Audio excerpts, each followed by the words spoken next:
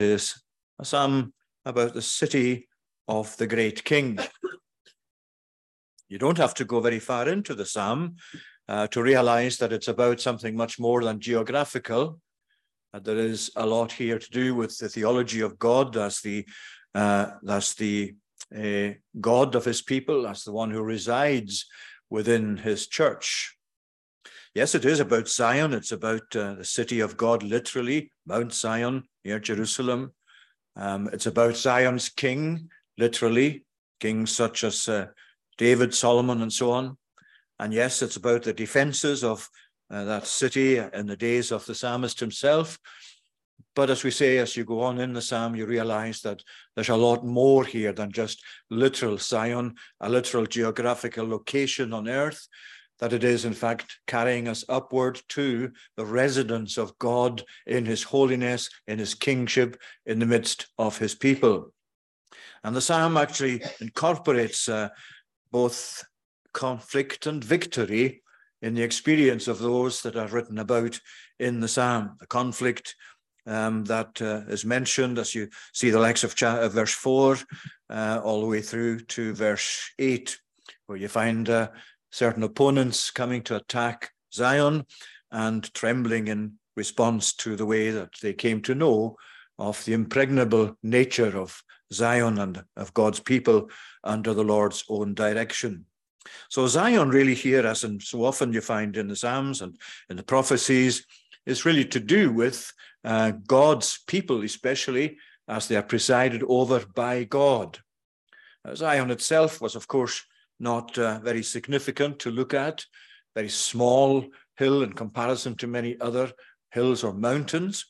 But as we'll see in the psalm, in the spiritual, the theological sense of it, Zion is massive. Zion is impregnable. Zion is all the way through what's spoken of here. It is something that's set before us as God's own residence among his people. And there are two things that we can divide the psalm into two, really. We're looking at the whole psalm briefly. First of all, it speaks about great praise to the great King of Zion. Great is the Lord, and greatly to be praised. And then as you go through the psalm, you come down to the final verses from verse 12 especially, and you find the psalmist speaking there about inspecting the defenses of Zion, to go around and look at the walls, considering her ramparts, going through her citadels. And the specific reason for that is that we take stock of the nature of the church, the nature of God's own place in the church, so that that's passed on to the succeeding generations. Consider it well, he says, so that you may tell the next generation that this is God, this is our God, forever and ever he will guide us forever. So it's great praise to the great King, first of all. And as we said, Zion itself literally was not very significant, but here is great praise to the great King. Zion is significant as the dwelling place of God, as the location of the temple on earth, associated with the presence of God amongst his people, with the gathered people of God to worship this God. And it's important that we see how the psalm presents the king as actually living in Zion, being a resident of Zion, being somebody who actually presides over it, but living within Zion as well. Great he is to be praised in the city of our God, his holy mountain, Mount Zion in the far north, the city of the great king. It is the greatness of God, the greatness of Zion's God, that makes Zion great. We can't speak about Zion being great of itself, but by virtue of the great king being in residence, by virtue of his greatness, Zion is spoken of as being great in that spiritual theological sense, but it's also, you notice, great is the Lord and greatly to be praised. The reason the praise of God's people is to be great praise, not just a little thing, not a little trickle of praise, but great praise, great in the sense of its nature as ascription of glory and praise and honor to God. Great in its volume, great in its extent, great in its continuance. And it's the greatness of God that calls forth that greatness of praise. He is great and greatly to be praised in the city of our God. And we come here tonight with that conviction in our own minds, a small group of people compared to the world in which we live. And yet with God in our midst, we come here tonight conscious of the fact that because God has promised to be where his people are gathered, and where in your heart of hearts and in our hearts together, we seek that we'll know the Lord's presence, that he will speak to us, that he will come and make himself known to us. But by virtue of the fact we know it's the great God we're talking about, we want our praise to be great. We want to have a praise that's great in its quality as much as possible, to be a praise that is as perfect as it can be. Whether it's in our singing, in our dealing with God's word, in our interaction with his truth, the praise of God is to be a great praise. He is to be greatly praised. And as we come together this evening, that is surely one of the chief convictions in your heart, that the God you come to worship is a God who is greatly to be praised. You don't want to go out of this building tonight thinking of God as worthy only of just a minimum amount of praise on your part or on our part as a people. Whether you think of him praised in our lives privately or here together in formal worship, or praised as we live out our lives in the world, our lives have to reflect that it is this great God we serve and worship, and therefore, as far as possible, we pray that God will show through our lives how great he is and how greatly he is to be praised. You see, he's saying the joy of the whole earth, his holy mountain, beautiful in elevation, is the joy of all the earth. So often in the Psalms, you find a prophetic note here and there that really stretches well beyond what you find in the days of the psalmist himself. Zion, when this was written, was not the joy of all the earth. It was only known pretty much in its own locality or the immediate surroundings of Zion or of Jerusalem. But Zion was to be the joy of all the earth, the gospel through the Lord's people and the Lord's blessing, as it came to touch the lives of millions of people, that becomes obvious that this is the joy of all the earth. This is the location of true satisfaction and lasting joy. The worship of God, the praise, the great praise that we owe to God. So here's the great King, and greatly to be praised. And he's also speaking here of Zion being a fortress. Mount Zion in the far north, the city of the great King, within her citadels, God has made himself known as a fortress. In those days, every city needed defenses, needed to be a fortress against the many enemies that threatened to come around and overtake them. And it's no less the case with the church. You're aware here tonight, you're aware as we're praying to God tonight, that one of the things we pray for is the Lord's protective care, the Lord taking care of our lives in this world, the Lord taking care of our witness, the Lord actually himself being our defense, our shield, our citadel, as he comes to make himself known as a fortress to us. Now, that doesn't, we'll look at the end of the psalm later, it doesn't displace our responsibility in checking the defenses of Zion, in making sure that the ramparts, the citadels, and all that that represents spiritually are actually in good order. But it is God himself who is especially known as a fortress. And when it says here that God has made himself known as a fortress, I think that really, the psalmist is really casting his mind back to times when God made himself known as the God who gave his people victory over their enemies. In other words, the psalmist really is reflecting here on times when God had made himself known as the one who protected his people, who gave them victory, who actually enabled them to overcome their enemies. And here we are tonight, and that's what we're conscious of. The God who is our citadel, who is our protector this evening, has made himself known as such down through the ages of the church. You think of the many times in the Bible's own record when it seemed that the cause of God, that the church of God was about to peter out, was about to be annihilated, was about to be destroyed by their enemies, all the way through from the earliest Old Testament times, through the days of the psalmist, through the days of the prophets, even right into the New Testament, the days of the apostles, the opposition they faced, the tiny fragment of people that were there in the upper room with Jesus, that he was teaching in respect to their responsibility to go out into the world. And then came Pentecost. Then came the thousands added to the church. It seemed that it was about just to be destroyed or about to disappear. And what happens? God made himself known as a fortress.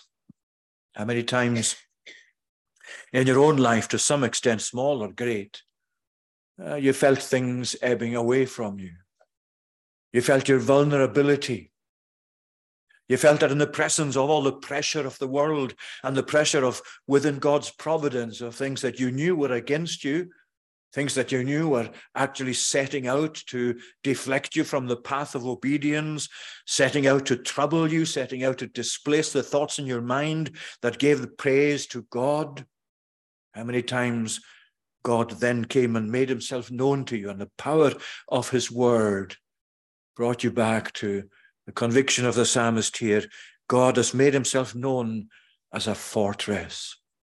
God again and again has come to convince his people that this is who he is. And that's so important for us in today's world, isn't it? Because let's face it, as a believing people of God in this nation itself, we are vulnerable. We feel vulnerable. We're facing the might of an unbelieving world. We're facing the might of heresy within the church. We're facing the might of defections from the church and all sorts of things that really are a damage to the gospel itself. We have to come back, like the psalmist here, just to remind ourselves of who is our God, what is he like, and how has he made himself known in the past. He has made himself known within our citadels. He has made himself known as a fortress. And so he's not just the great king. He's the great king whose fortress this is, whose citadel this is, who is, in fact, himself, strictly speaking, her fortress. And that's why it leads to rejoicing people. We thought upon, he says, we thought upon your word. We thought upon these things. And as we thought upon these things, so we came to realize more and more that this, in fact, is who God is. In verse 9, we thought especially on your steadfast love in the midst of your temple. As your name, O God, so your praise reaches to the ends of the earth. Now, when it's saying here, we thought upon your steadfast love, O God, it doesn't just mean to think now and again and briefly and in a shallow way about the steadfast love of God. It means to really ponder this, to really reflect upon this, to keep coming back again and feed our souls with the great fact of God's own steadfast love. And what is his steadfast love? Well, his steadfast love cuts two ways. His steadfast love is the love by which he has gathered his people, by which he has brought them to be his own people. The steadfast love that has given so much for them, as especially seen in that ultimate giving of the Lord Jesus Christ, God's own Son. But you know, the steadfast love of the Lord is not just God's commitment steadfastly in their favor and on their behalf. It has another side to it. It's a two-sided coin. Because God is as steadfast against his enemies as he is for his friends. The steadfast love of the Lord is an assurance to God's people that their enemies will not prevail. It's the steadfast love of the Lord that persuades us tonight that the church will not be destroyed, however low it may become in its influence in any generation. And tonight you're steadfast, you're so thankful, and we're so thankful together that this is, in fact, the conviction of God's own truth. We have thought upon your steadfast love, O God, in the midst of your temple. And then he says, as your name, O God, so your praise reaches to the ends of the earth. In other words, the name of God, God's self-revelation of himself, what he has made clear and known about himself. Well, as that is the case, so also your praise reaches to the ends of the earth. In other words, the revelation of God, of himself, is what precedes his praise reaching out, just like you would find perhaps on dry, parched land, another great image from the Bible, from the Old Testament especially. And then in times of refreshment, times of new rains, when you find the parched land suddenly being covered over with the water that flows in, and then the growth begins and you get some wonderful transformations of desert-like conditions. Well, the name of God, the power of God, the way in which God himself reveals himself as God, it goes before his praise reaching out to the ends of the earth. The effect of that, the growth that emanates from God revealing himself through his people. And of course it is righteous as well. Your right hand is filled with righteousness. Let Mount Zion be glad. So it's not really just the mere power of God, the greatness of God and his power and majesty that's brought before us. He here is speaking about righteousness, the righteousness of God. God himself as the one who is in his character so perfect, so true to himself, so true to his promises, so true to his people. Your righteousness, your right hand is filled with righteousness. This is not a despot. This is not a God who is something of a tyrant who just sweeps in everybody and anything out of his way. No, his right hand, the right hand of power, the way in which God works is a work filled with righteousness. Great praise to the great God, to the great King. And as he speaks there of those that came to assemble themselves in verse 4, came on together, as soon as they saw the nature of God's protective care, they were in panic. They took to flight, trembling took hold of them there, anguish as of a woman in labor. By the east wind you shattered the ships of Tarshish. A great God, great in power, great in righteousness, and greatly to be praised. But it goes on to speak about our responsibility in terms of walk about Zion. Verse 12, walk about Zion, go round her, number her towers, consider well her ramparts, go through her citadels, and so on. Now here is the psalmist. He's taken all this time to present the greatness of God, the fact that God is the fortress of his people, that he provides that wonderful security for us. And yet he comes now to turn the thing towards our responsibilities in reflection and in relation to that. The fact that God is this great God doesn't devolve us of responsibility in looking after each other and looking after ourselves, looking after his cause from our point of view. So what is he saying?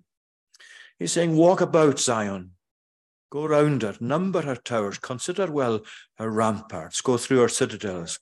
In other words, he's saying, like you would, especially after a siege or after an attack. I was speaking, as we said earlier, of those who came to attack and were turned back.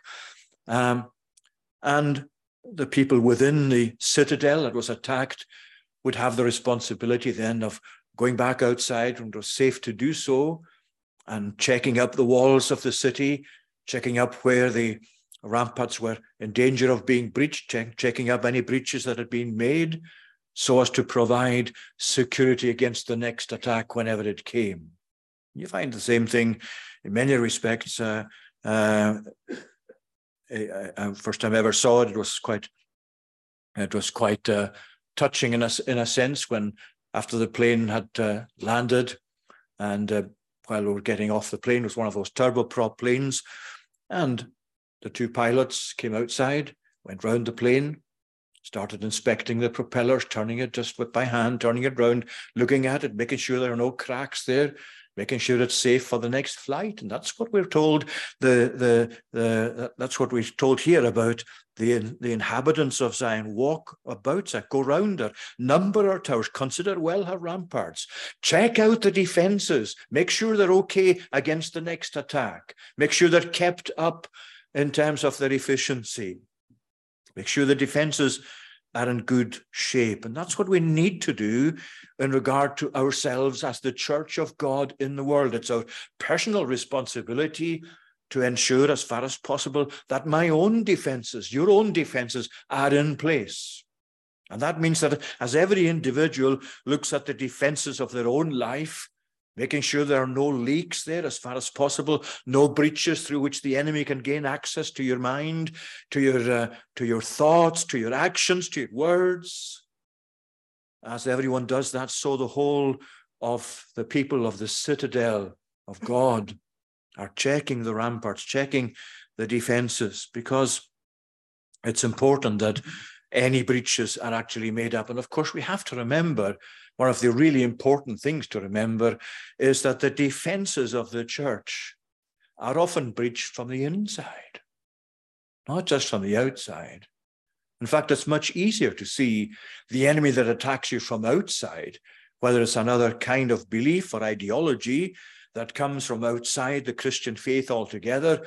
You can see that much more easily than the heresy that works from within, that comes creeping up slowly, as Jude put it when he was writing his epistle and appealing to those Christians he was writing to maintain the faith, keep it that was once delivered once for all to the saints. For he says, certain men have crept in unawares. They have crept in unawares, they've not been noticed. They're already inside. And as they're inside and not faithful to God and determined to pursue their own agenda, so the walls begin to show signs of cracking. So breaches begin to open up in the walls. Breaches from bad teaching, from doctrine, from practice. And how well you're aware of that in our own particular day as you look at the state of the church throughout our nation. And I'm talking here of all churches, but not leaving aside our own, because we're all part of the process of examining the walls of the citadel. But where you find in certain cases that other ideologies are given a place even in the worship of God. It's a very sad thing to see other so-called faiths involved in the celebration of King Charles as he came to Scotland, where you find somebody there who's a professed Buddhist, for example, appealing to the Buddha and appealing to the idolatry that is part of all of these systems that are against the gospel itself, but of course are so persuasive because they're not outwardly antagonistic. And the thinking of our day has, over many years now, come to present this view of all the faiths together having a valid place in relation to God, in relation to the truth. And it's only as you put them all together and actually just take parts of each of them and see where there's common ground that you come to realize more and more what the truth of God is. Well, Jesus says, I am the truth and the way and the life. Not the Buddha, not Islam, not secularism, not any of those ideologies that are quite contrary to the gospel.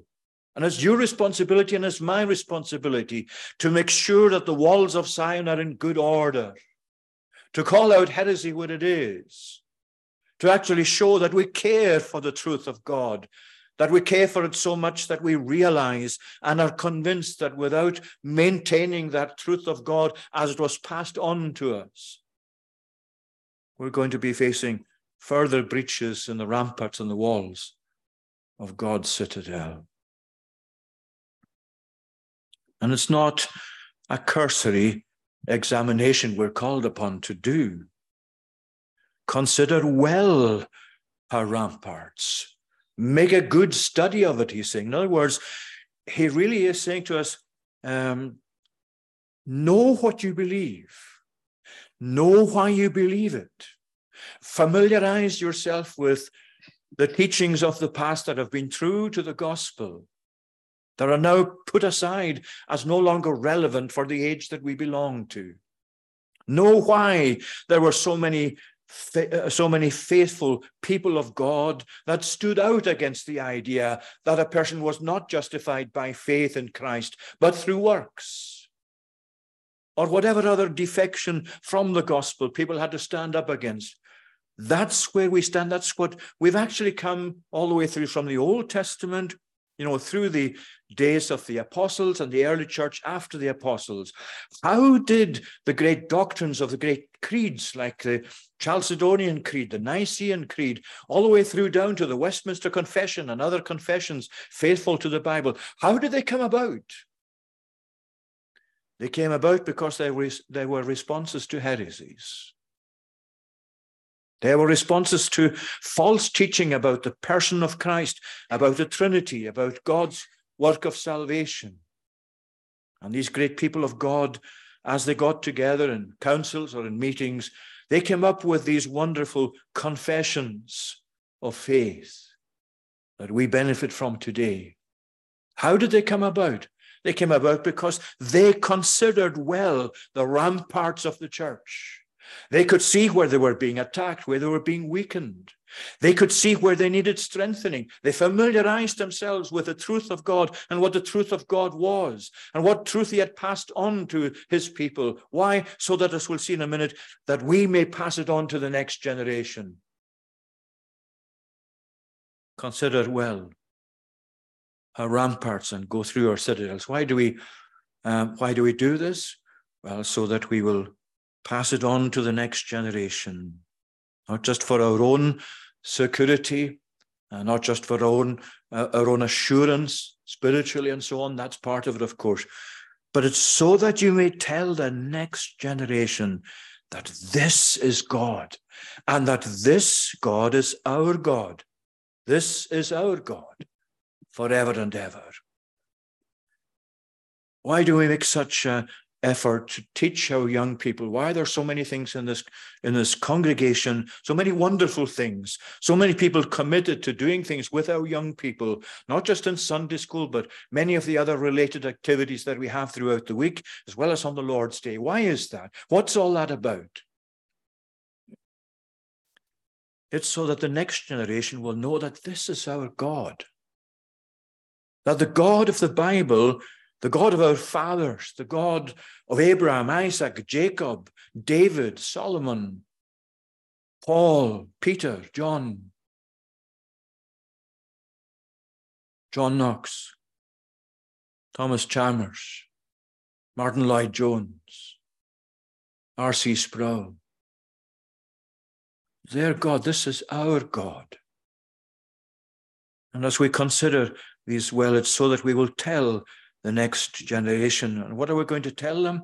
Well, the legacy that has been passed on to us is this, that this God is God. This God the Bible speaks about, not the God that's presented as just taking bits of the Bible and leaving out some other important bits and saying, well, this is the God we need today. We need a God today who is really friendly towards certain ways of thinking, of human behavior, human morality. Not the God of the Old Testament, not the God of the apostles, not the God of the reformers, but the God of the thinking that sees adjustments to the Bible as necessary. The thinking that says, if Paul were alive today, he wouldn't have written as he wrote. You know what that is? That's a complete misunderstanding of what the Word of God is, of the fact that this whole book is the Word of God. It doesn't just contain the Word of God. It is the Word of God that is given to God's people for every generation. And it doesn't matter what changes take place from one generation to the next, what changes take place in the succeeding generation to our own, what sort of circumstances our children and grandchildren will face when we're no longer here. in a sense, that's not the important thing. The important thing is that they consider this Bible to be the word of God and seek to live accordingly. This God is God, not the God of those who are the revisionists of the scriptures, of the modernists, of whatever otherists you might think of. This is God. But equally important, this is our God forever and ever. He is not just God in the sense of being the true God and the only God. He's concerned here to pass on to the next generation that this is our God. This is the God, not just as our God in the sense that we believe in, but our God who looks after us. Our God who has given us so much and who promises to give us more. He's our God. And that's why the likes of writer to the Hebrews could say that he is not ashamed to be called our God, for he has prepared a city for us. He is true to his promise. He is our God.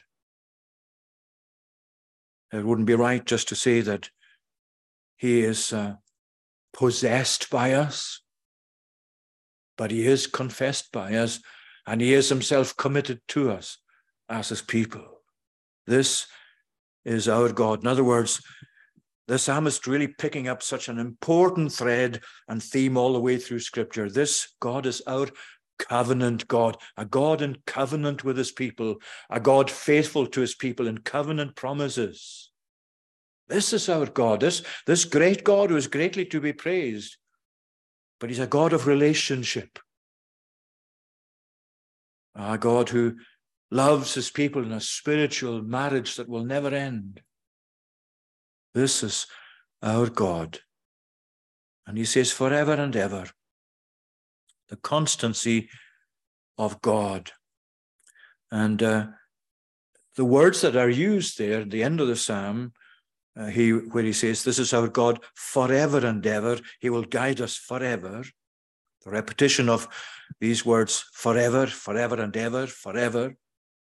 It's really in the Hebrew text of the Old Testament and of the Psalm here, it's putting in the strongest possible terms how reliable God is, how true God is to himself and to his promises to his people. He's our God forever and ever and ever. He will not change, and we don't need to change anything about him. And that's why we inspect the defenses, so that we will pass on that great conviction and truth to the succeeding generations, that we may tell the next generation, this is God, our God, forever and ever. May he bless these thoughts to us. Let's pray. Lord, we thank you for all the assurances we receive from your word, from you in your word, of the relation that you have to your people.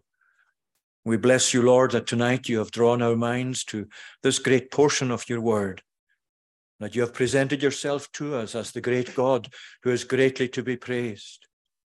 Lord, we pray that our presentation of you through our lives may not be a God who is seen to be small, a God who is seen to be weak, a God who is seen to be irrelevant for the needs of the present day.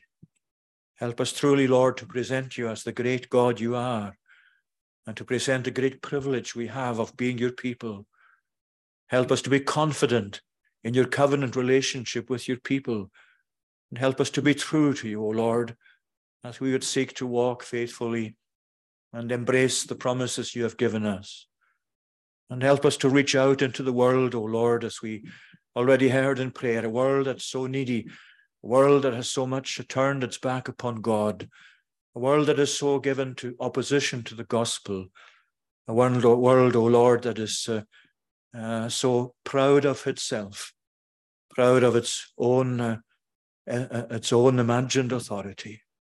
O Lord our God, grant us grace, we pray, that we may indeed be your believing and witnessing people, and that you would use us, Lord, we pray, for the generation that has come upon us to hold forth the word of life and seek by the gospel and by your grace to see many turning into the ways of the Lord.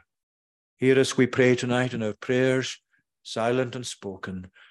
Accept our thanks, hear our praise, and all we ask is for Jesus' sake. Amen. Let's sing now to